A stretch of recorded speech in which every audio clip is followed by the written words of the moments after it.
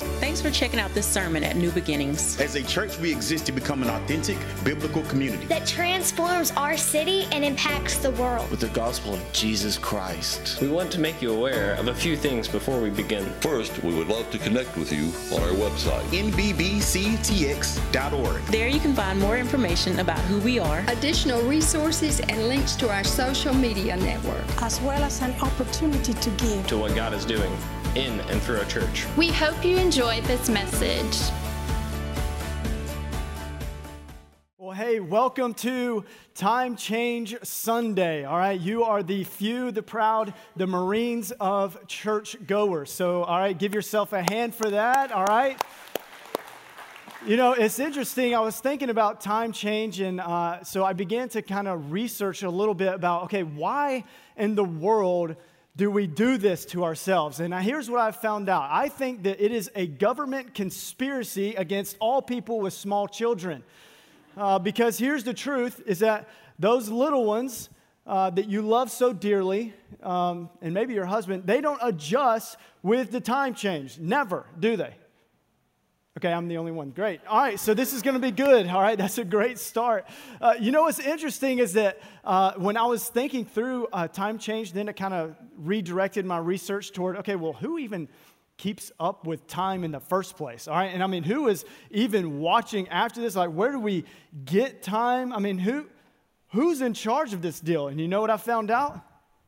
Nobody really knows. I mean, nobody really knows how time is kept. Here's what we do know. All right, we didn't really start paying attention to time until October of 1840. You know why? Because of the railroad system. And so conductors and the people keeping the trains on time, they started keeping up and watching after time. But here was the issue. The time was only relative to the observer. And so wherever their position in relation to the sun, that was the time. Well, guess what? The sun is different for different people in different places. And so guess what we figured out?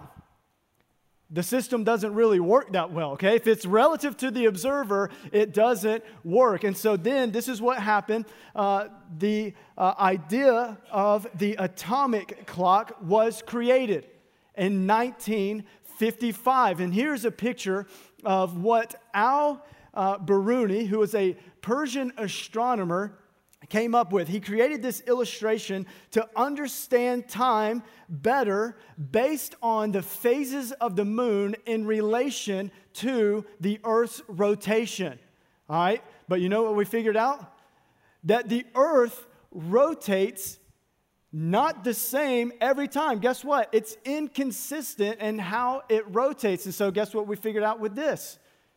Doesn't work all that well. And so then we came up with a different system. It's called the cesium. All right, this came out later in 1967. And essentially the cesium is this. The cesium is heated until it vaporizes into a beam of atoms, okay, which vibrate precisely 9,192,631,770 times per second. That's pretty exact, don't you think? Except it's not, okay? So here's what happened. We figured out again, we still have an issue, okay? And so the cesium was great, but we still have an issue. And so then this idea in 1972 came out to have leap seconds. Y'all ever heard of that? Okay, so here's basically what happened. They figured out, hey, we're off a little bit. Let's just add a second here and there. That's pretty astounding, right? And so this is what happened in 2012. I don't know if you remember this or not, but the airline system almost completely shut down because of a leap second. It threw the whole system off, all right? Al Gore and the internet that he came up with was absolutely destroyed in 2012 almost. But here's what we figured out, that leap seconds only added a little bit of confusion. But here's the truth, okay? This is just a little bit of understanding into the intricacies of time. The absolutes of time, which no man can really fully understand. And so as you continue to research and you look, you're like, okay, well, this is just nothing but confusion and nonsense. We just keep guessing and hoping that we're on time. So here's your excuse for the future is you are late to church. Well, guess what? Well, how do you know what time it is? You know what I mean? We're all just guessing in this thing together.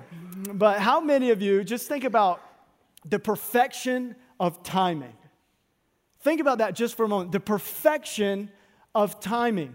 When I think about the perfection of timing, most of you spiritual people are probably thinking of different stories of creation, how God perfectly, in his perfect timing design. I think about Randy Johnson, all right? Anybody know who Randy Johnson is? He is one of the best pitchers of all time. He's a Hall of Famer. But in 2001, Randy Johnson proved against all odds, all right? And so if there are small children in the room, make sure you guard their eyes because this next image is very graphic, and I don't want you to be disturbed by it. But this is what happened in 2001 with Randy Johnson. This is an exploding bird, all right? You're talking about perfect timing. Randy Johnson threw the baseball, and it hit a bird.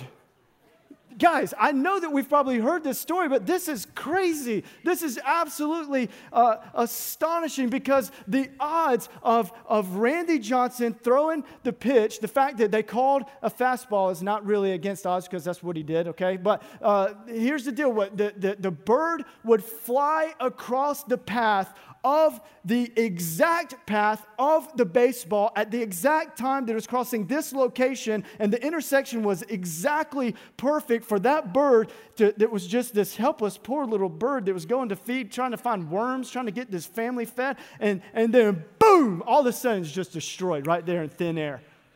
Think about the timing of that. You know what the odds are for that? I did the math. No, I didn't. I looked it up. 84 million to 1. Now, that's crazy. That is crazy, right? But guess what? You know what else is crazy? The fact that Jesus fulfilled the prophecies that he did. That's even greater odds. That's even bigger than that. You know what it is? You know what the odds of Jesus to fulfill 8 prophecies, just 8 prophecies. You know what that is? It's like, I can't remember, and I didn't write it down, so now you're testing me in front of everyone. Good job. It's 100 million billion. That's a real number. Okay, I looked it up. All right, 100 million billion to 1. All right, so those are the odds of just Jesus fulfilling 8 prophecies. You know what those odds are? Those odds are if you were to take a couple nickels, a lot of nickels, and spread them across the entire state of Texas 2 feet deep, okay? 2 feet deep. For you to mark one nickel and then for someone to go and retrieve that one nickel, that is the odds of Jesus for a man to fulfill just 8 prophecies. And so as we are looking ahead, we are starting this series, Passion Week, right? And we see prophecies fulfilled. We see the things that are talked about in the Old Testament come to full fruition. We see this taking place here in Mark chapter 11. And so if you have your Bible, turn with me to Mark chapter 11. But I want you to think about this, the intricacies of God's perfect timing. Because not anything happened apart from God allowing it to happen. This is God's perfect timing. And as you look at the series of Passion Week, the series of events leading up to the crucifixion, every event was marked and done according to God's perfect design. And this is exactly what we are studying because today we are going to see the very first step in Jesus' final week before the crucifixion. And Mark is kind of a unique book because the Gospel of Mark is the shortest of all the Gospels, but is known just as much for what is in the text as what is left out of the text. This is what I mean by that. There is no miraculous birth narrative in the Gospel of Mark. There's no childhood at Nazareth. There's no account for the visit to the temple, no Sermon on the Mount. There are very few parables in the Gospel of Mark. But what we do find in the Gospel of Mark is that a third of the book is given toward the narrative and the account of Passion Week. Some have referred to Mark's Gospel as a passion narrative with a prolonged introduction.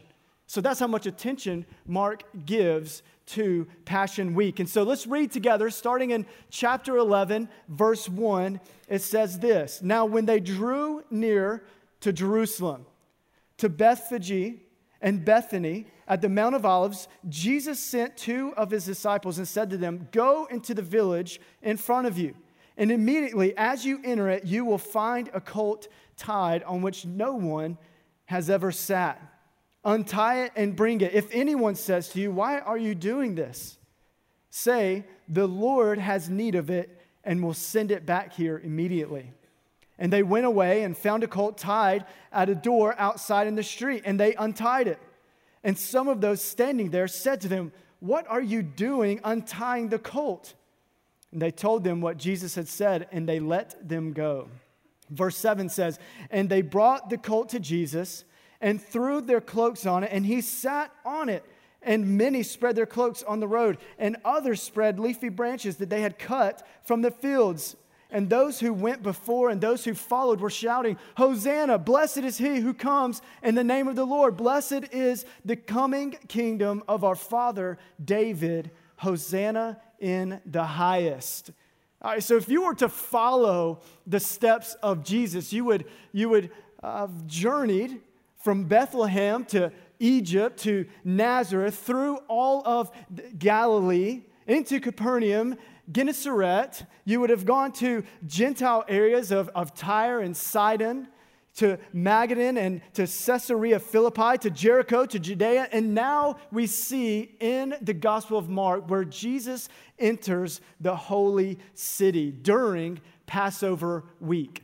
During this Passover week, this is when Jesus enters the holy city. And Mark 11 begins the last week of Jesus' life before the crucifixion. This was the week, by the way, that all of creation was waiting for and had been waiting for. We see the week beginning with Jesus' arrival in Jerusalem during this Passover, where the Jewish people are celebrating the fact that God sent Moses. He came to Egypt to retrieve God's people, to take them to the promised land. They took them out of the bondage and captivity of the Egyptians. And so they are celebrating this moment. They are celebrating the fact that God provided. And when Egypt was given death to the firstborn males. And God said, "Spread the blood over your doorpost and I will pass over your house." And so they are celebrating these events during Passover week. And by the way, this is the day, the triumphal entry of Jesus. This is the day of Passover week that they are, the people there, are selecting their lamb that would be slain for their atonement and sin. And so this is what we see. This is an event, the triumphal entry and the feeding of the 5,000. These are the only two events that are found in all four Gospels, hence the importance. It emphasizes the importance of this event. We see it in Matthew chapter 21. We see it here in Mark chapter 11. We see it in Luke chapter 19. And then we see it in John chapter 12. And the lamb that was slain before the foundation of the world is now entering the gates of Jerusalem to prepare to be slain in space and time. And this is what we see about this lamb. The first thing we see from Paul is that the one true king, this is what we're talking about. The one true king is in control. This is what we see. The one true king is in control, because this is what we're celebrating. The king has come. This is the triumphal entry of Jesus. The king has finally come. He has finally arrived. And the first thing that we see about him is this, that he's in control. Listen to Mark chapter 11. It says, now they drew near to Jerusalem, to Bethphage and Bethany on the Mount of Olives. Jesus sent 2 of his disciples. And basically, what does he say? He says, go and get this colt. Go and get this donkey. Go into the village in front of you and immediately enter it, and you will find what? A colt tied up, on which no one has ever sat. If you think back through some passages with me, remember that whenever Jesus did miracles, okay, whenever you saw healing, whenever you saw specific events from Jesus, over and over again, he would tell those whom he healed, do not tell anyone else. He says, don't tell anybody. This is what he says in Matthew chapter 9. He just finishes, he healed 2 blind men there in Matthew chapter 9. And then he tells them, he says, Jesus sternly, okay, not passively, but Jesus sternly warned them after their eyes were open. He said, see that no one knows about it. See that no one knows about it. Why is that? Because Jesus is saying the timing has not yet come. And remember, the timing of the Lord is absolutely perfect. It is not by chance. It is not by coincidence, but rather it is within the perfect design of the one who is in control. In Mark chapter 8, Jesus is ministering to the people in Bethsaida, and this is what he heals a blind man there. He heals a blind man. He says, do not even enter the village. Do not even enter the village. As Jesus was going with his disciples in Mark chapter 8, right after he heals this guy, he tells them, hey, don't even go into the village. Don't even talk about this. All right? Don't even go back. Don't talk about it.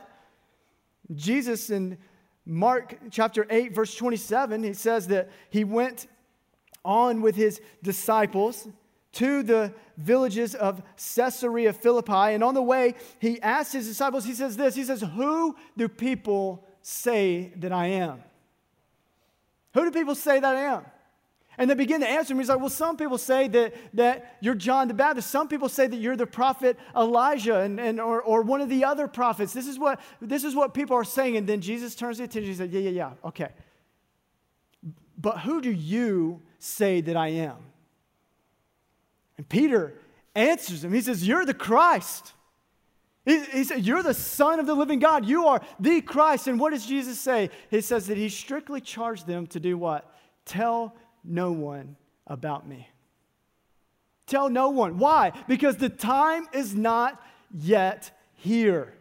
The time has not yet come for my full identity to be revealed. The time has not yet come for the people to fully understand that I am their one true King who has come to rescue them. He says, not yet. But there's a shift that takes place. In Matthew chapter 20, we see again that Jesus, he heals 2 blind men. And afterward, guess what? No such charge has been given to stay silent. He doesn't give them a charge, again, to stay silent about it. And the reason is because now is the time. This is one chapter before the Passover week in the account of Matthew. This is one chapter before. And basically what Jesus is saying, now is the time. Okay? Now it is happening. It is here. What you have been waiting for is here. What you have been longing for is here. Everything that you have hoped for is here. And so he doesn't tell them to stay silent any longer. This is protection of Jesus' identity to a degree to control the events that are happening.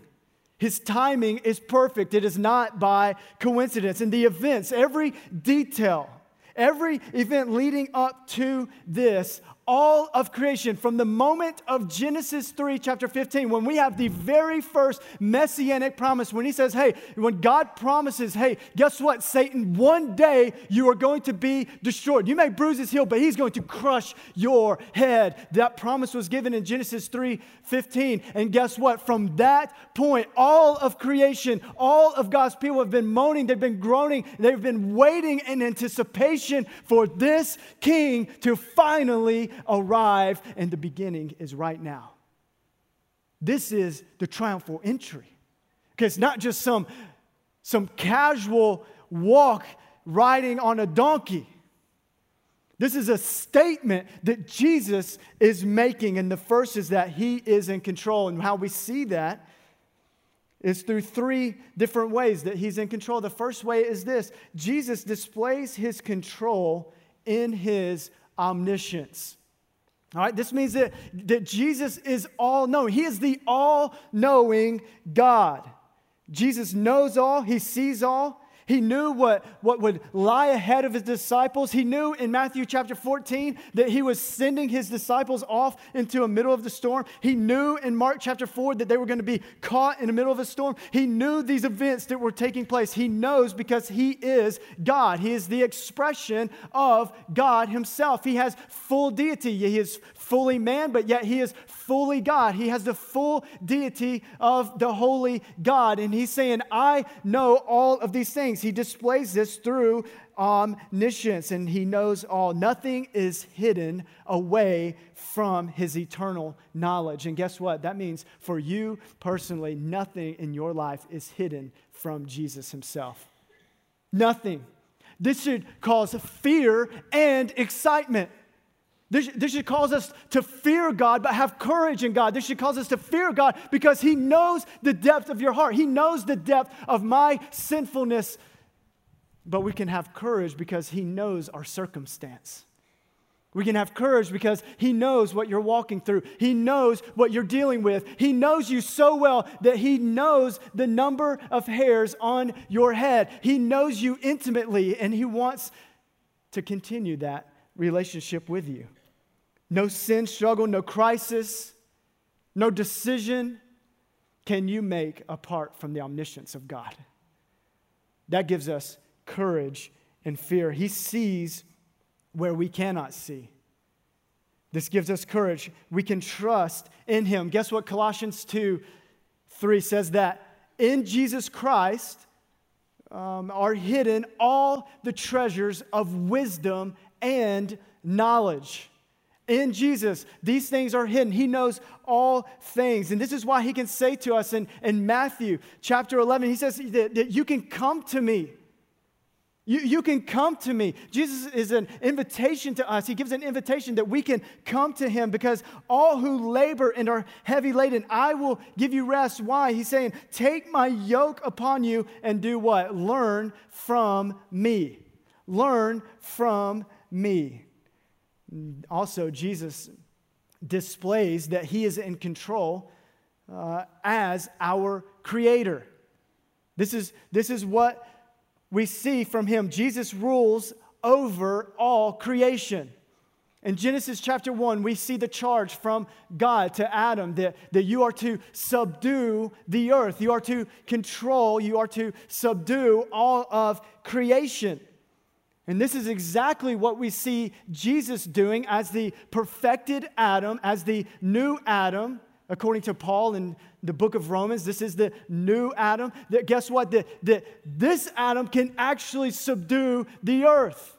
This is why Jesus can speak silence over the seas. He can cause the mountains to roar. He can cause the mountains to tremble and shake. He can cause all of creation to speak on his behalf. He can cause the rocks to speak on behalf of him if the people are silent. He can do these things because why? He is the creator. And guess what? The creation does nothing apart from the creator knowing and allowing it to take place. You feel good about that?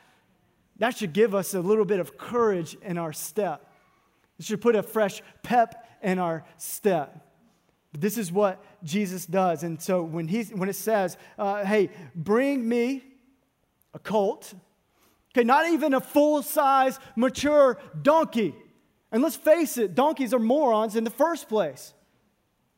But he says, bring me a donkey. Don't even bring me a mature one. It's almost like, I know this isn't Jesus' motive. I know it's not his attitude. But I would be a terrible Jesus, because I would be like, hey, watch this, all right? But this is what Jesus does. It's almost like he said, hey, not just bring me a donkey, but bring me one that's not even tame. Bring me one that's not even broken. And in fact, bring me a baby that's immature, that's never been ridden. You know why? Because the creation knows his creator. Even in this act of humility, even in this act, here we see that God, Jesus, is in control because he displays this as our creator. And they brought the colt to Jesus. They threw their cloaks on it, and he sat on it. And guess what happened? Everything was fine. Look, let's be honest. I don't know if you've ever ridden a horse before, but guess what? The ones that are not broken, they don't really like it when you get on their back, all right? They will kick you off. They will buck you off. They will bite you. They will not take anything well, all right? I remember one time growing up, I worked on a horse farm, okay? I know that's easy to believe about me, but I don't know why you laughed at that. It's hurtful. But I grew up working on a horse farm all through high school, and there were a couple of trusted horses, and then there were a couple of not so much trusted horses. One of those untrusted horses, his name was Music, all right? And Music sounds delightful, right? Like the city in Nashville. It sounds fun and inviting. Well, guess what? It was Satan in the spawn of a horse. But my buddy Tyler, who worked with me, he said, hey, man, I bet you won't saddle that one and ride it. And me, in my ignorance, I was like, okay, yeah, great, let's do it. And so we saddled up 2 horses, one of them Music. I got on Music, and so I have seen people ride, and I have ridden 3 or 4 times, and so I was an expert, right? Okay, look where it gets me. Okay, and so all I've seen really, man, I've always wanted to just ride, just so free through the pasture and just take off running. And so I did what every high school boy would ever do if he gets on a horse, dreaming of a Westerner that he's watched once. And I kicked that horse. You know what happened to Music? Nothing. He was fine. But I was on a death ride for about 300 yards. And I'm just hanging on for dear life. As soon as I kicked that horse, boy, he took off. And Music was running through the pasture, having the time of his life. And I'm sitting here. I may have soiled myself. I don't really know. It's all too fuzzy, from here. But here's what happened. That horse didn't like it very much. No matter what I was trying to command it to do, guess what? It would do the opposite. I was saying, whoa, and it was saying, giddy up. I was saying, turn, and he was saying, no. And I was just in a ride of my life. And so I learned my lesson, all right? But here's Jesus. Jesus gets on this untamed colt, this immature, young donkey, and he is able to ride perfectly through the streets of Jerusalem. Because he is the creator who can subdue his creation. This is what was happening. And then the last thing that we see is that we know that God is in control because he displays himself as Lord. Jesus displays his control as Lord. This is what happens. He says to his disciples, he said, look, you just tell them that the Lord has need of it.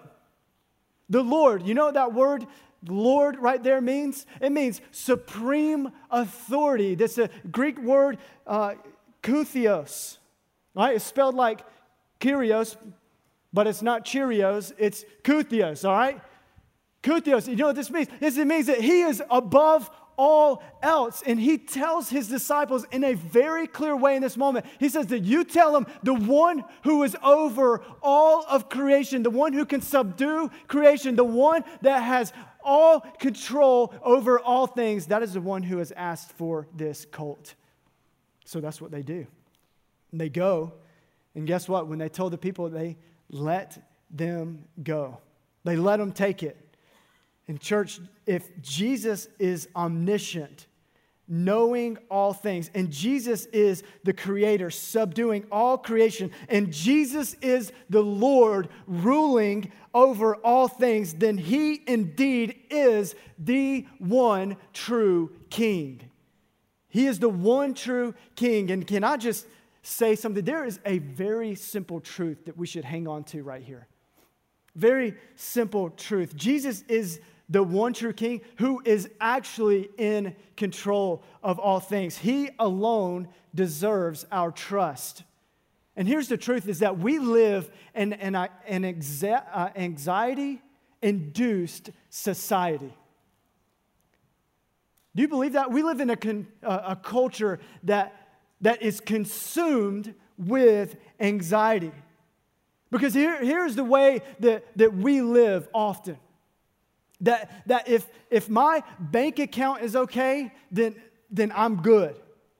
Okay, if my health is okay, then I'm good. If everything is moving in the right direction according to my plan, then I am good.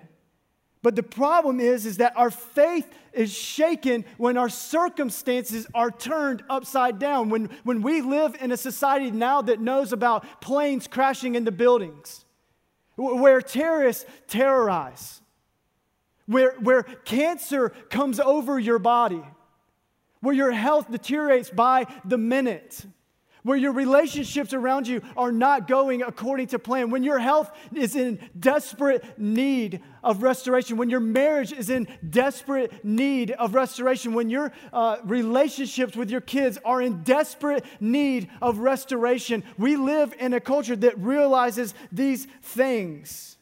We misread the fine print. We messed up on our taxes, and now we owe the IRS more than we planned. We mess up here. Now we have new news about a new cancer. We have new news about a new disease. We can't travel overseas because we're going to get Ebola.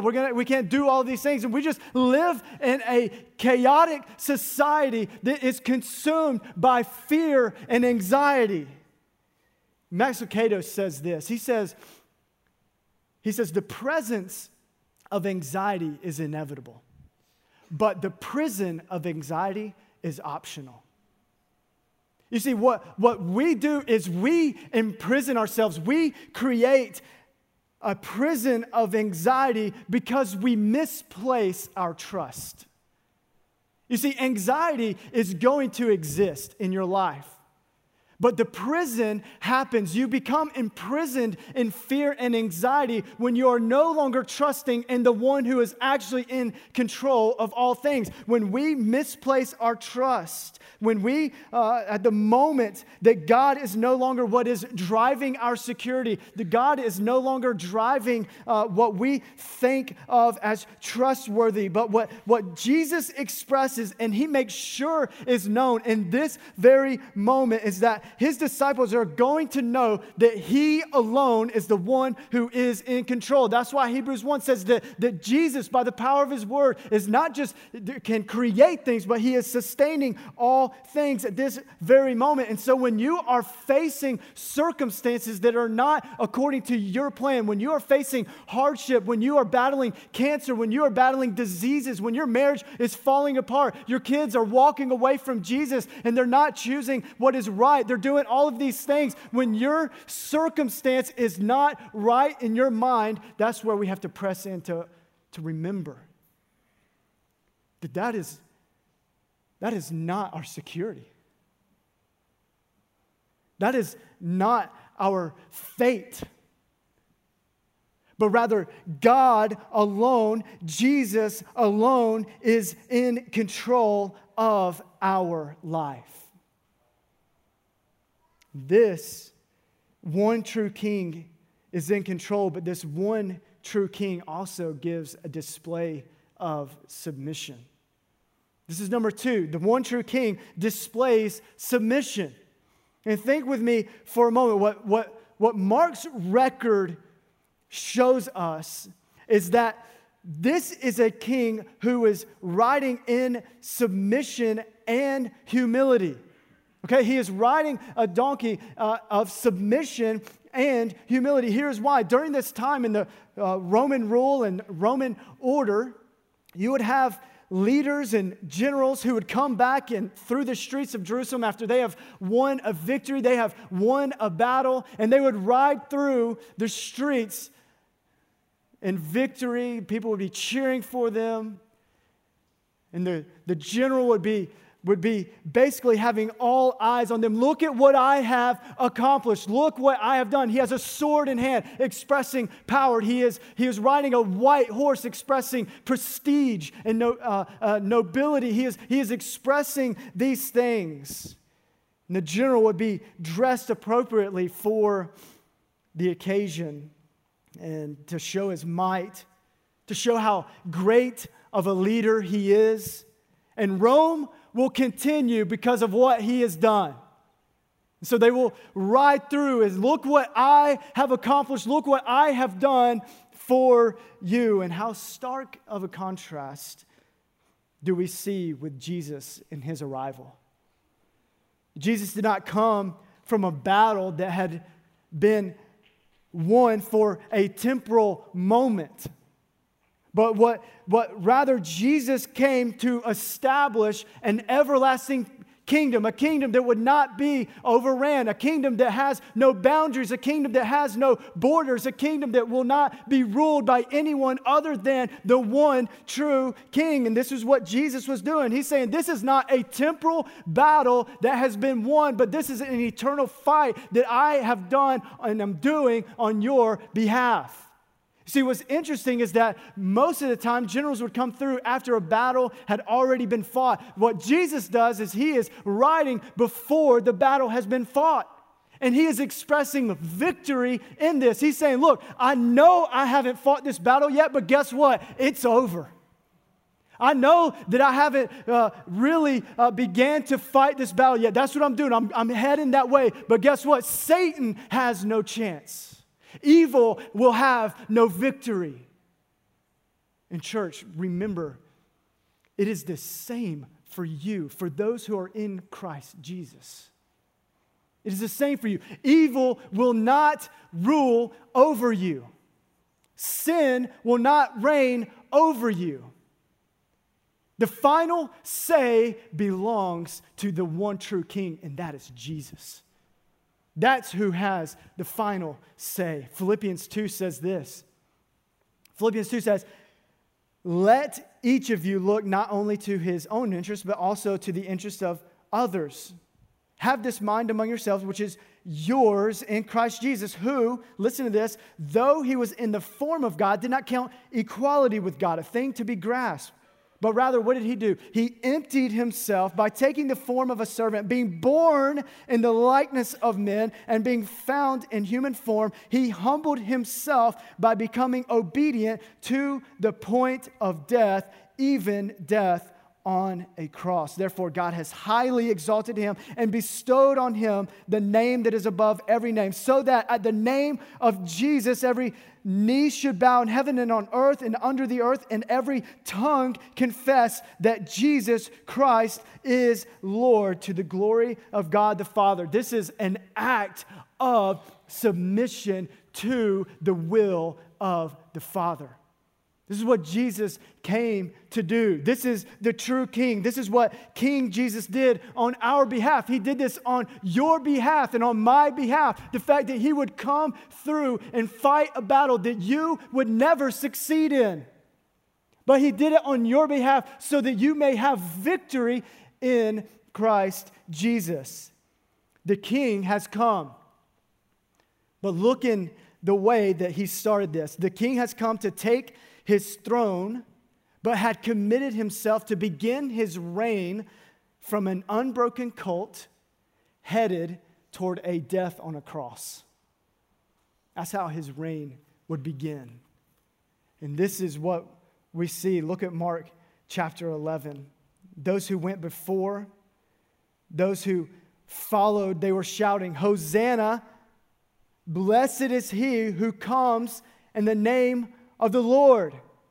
Blessed is the coming kingdom of our father David. Hosanna in the highest. And so this is what we're seeing. The one true King. This is the last point. This is number 3. The one true King alone can save. This is what we see. The people in the streets, this is what they are crying out. It's fascinating to read this. They are saying, Hosanna, Hosanna, Hosanna. And the words that they are saying are absolutely true.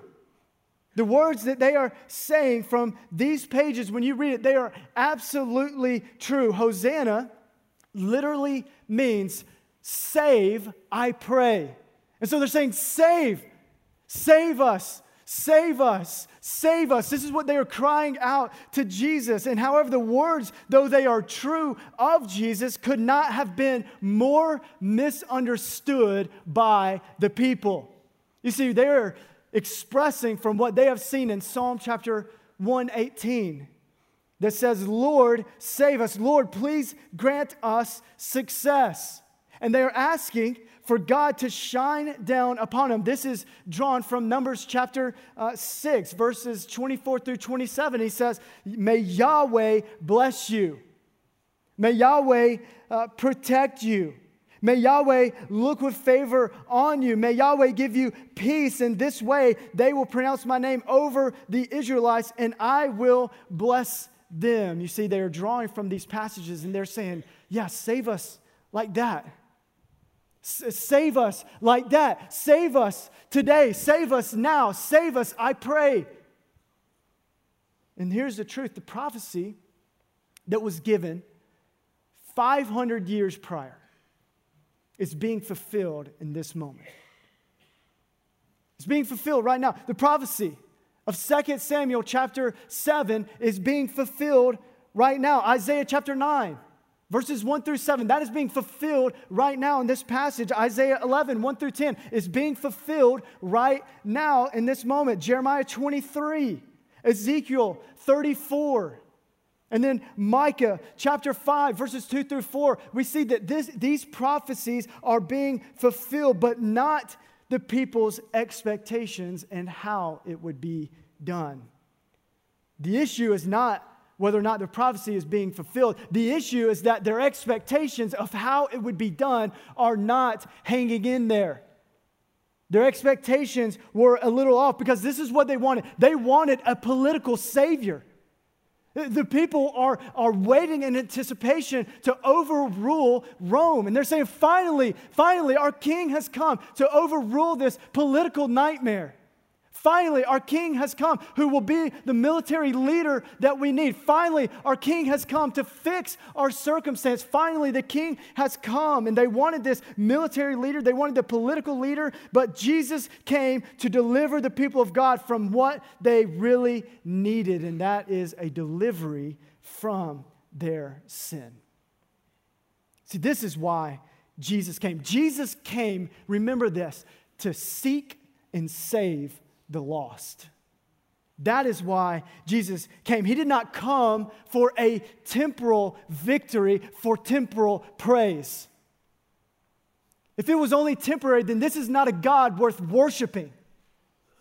But rather, this is a God worth worshiping because he did not come for a temporal battle to be won for temporal praise, but rather an eternal battle that he will hold in the palm of his hand for a people that do not deserve it, to give everlasting life to those who would believe in him. This is no coincidence.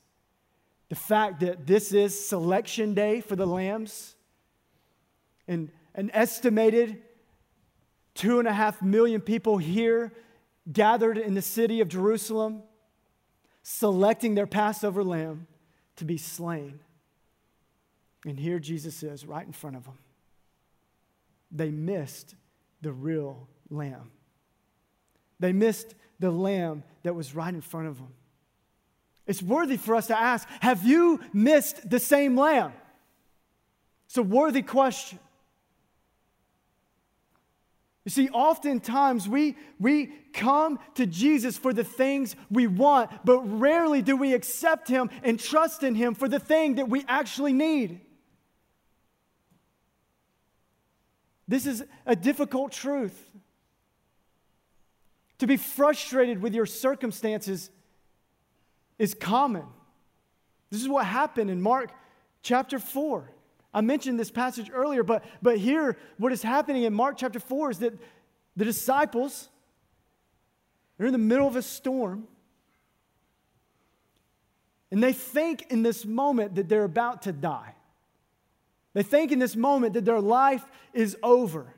Their circumstance is speaking truth into their life.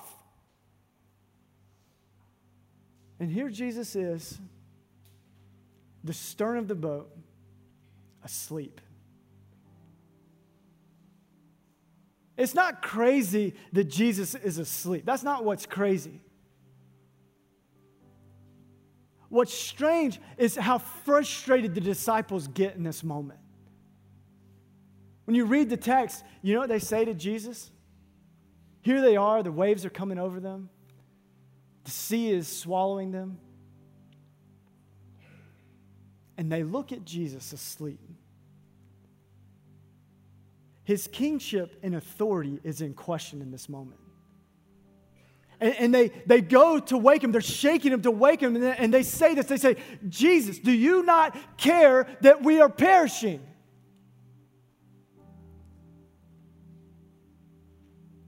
Do you not care? How many times in your life has your circumstance caused you to believe that Jesus is just sleeping on the job? He doesn't care about you.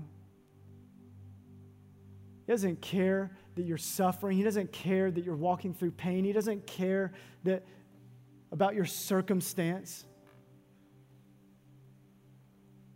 How many times have we been frustrated with the response of Jesus? When we're begging for God to move. Like sincerely, like we're asking Jesus, would you heal this person? We're asking Jesus, will you show up for this financial mess that I'm in? Will you show up in this moment? I need you. And all we hear is silence. We have to relate a little bit to the disciples. When they look at Jesus asleep in the stern of the boat and think, how can you be so careless about my circumstance? You see, this is authentic, right? And they're just waiting.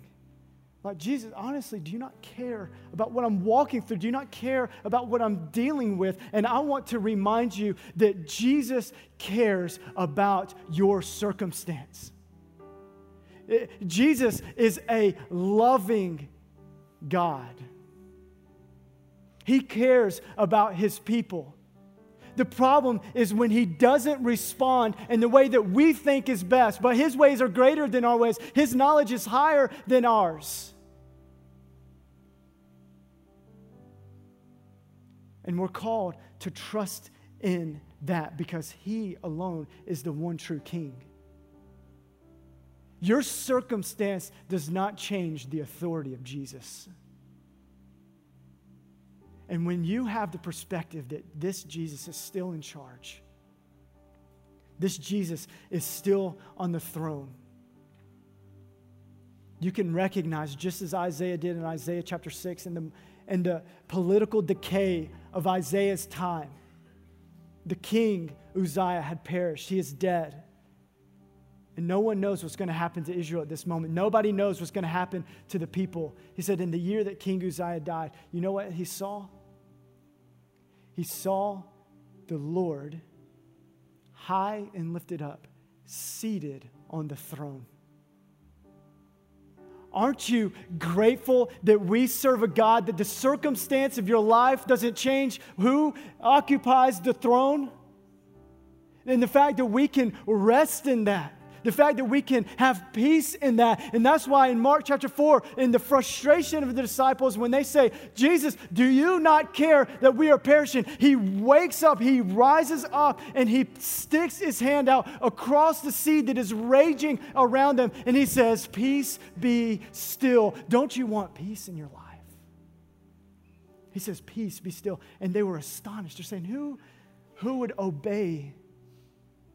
How is it that the seas would even obey the voice of this man? is because He is the one true King who is in control. His timing is perfect for your life. It is not a coincidence. It is not by chance the circumstance that you are walking through and dealing with. But what we learn from Jesus is that we are to submit as we trust in Him. And so this is what I want you to do. I just want you to just close your eyes and just bow your head just for a moment. And I want you to think, the people were crying out for salvation. They were crying out for salvation on that day. Now, they didn't understand exactly what they needed saving from, but now we know. We are in a great need of being saved from our unrighteousness. The Bible teaches us, it says that Jesus, who knew no sin, became sin on our behalf so that we might become and have the righteousness of God. This is the beginning of Passion Week. Jesus is walking and He is parading toward the moment of all fulfillment that you may have righteousness before a holy God. Have you trusted in Jesus for that? Have you trusted for Jesus to cleanse you from all unrighteousness so that you may stand before a holy God and be seen as clean and pure and righteous before Him? John 1:12 says, "But to all who did receive Him, He gave them the right to become children of God, to those who believe in His name." Acts 4:12 says, "There is salvation in no one else, for there is no other name under heaven given to the people, and we must be saved by it." We can't miss the perfect Lamb that is in front of us right now. And so this is what I'm going to do. If you have never trusted in that Lamb, we're going to have men and women up front. You come forward and you say, "I need to trust in Jesus for my salvation." Maybe others of you in this room, you're just dealing with the circumstance of your life and you just are having a hard time trusting God. Matthew tells us, bring those burdens to Jesus. Lay them at the feet of Jesus and trust Him with it. Heavenly Father, we are asking, God, that during this time, Father, that You would help us to see our need for the one true King. God, that You would help us understand our need for the one true King. God, that You would help us understand that we can cast our burdens before You, that we can lay our burdens at the feet of Jesus, because at no other name will be greater than the name of Jesus. And so, Father, in this moment, we praise You. God, that You would look out across us and see a broken people, and yet while we were sinners, it is when You went and died for us so that we might have been cleansed and have the righteousness of Jesus. And so, Father, will You speak to us now? In Jesus' name, amen. As you look up, I'm going to ask that you stand up.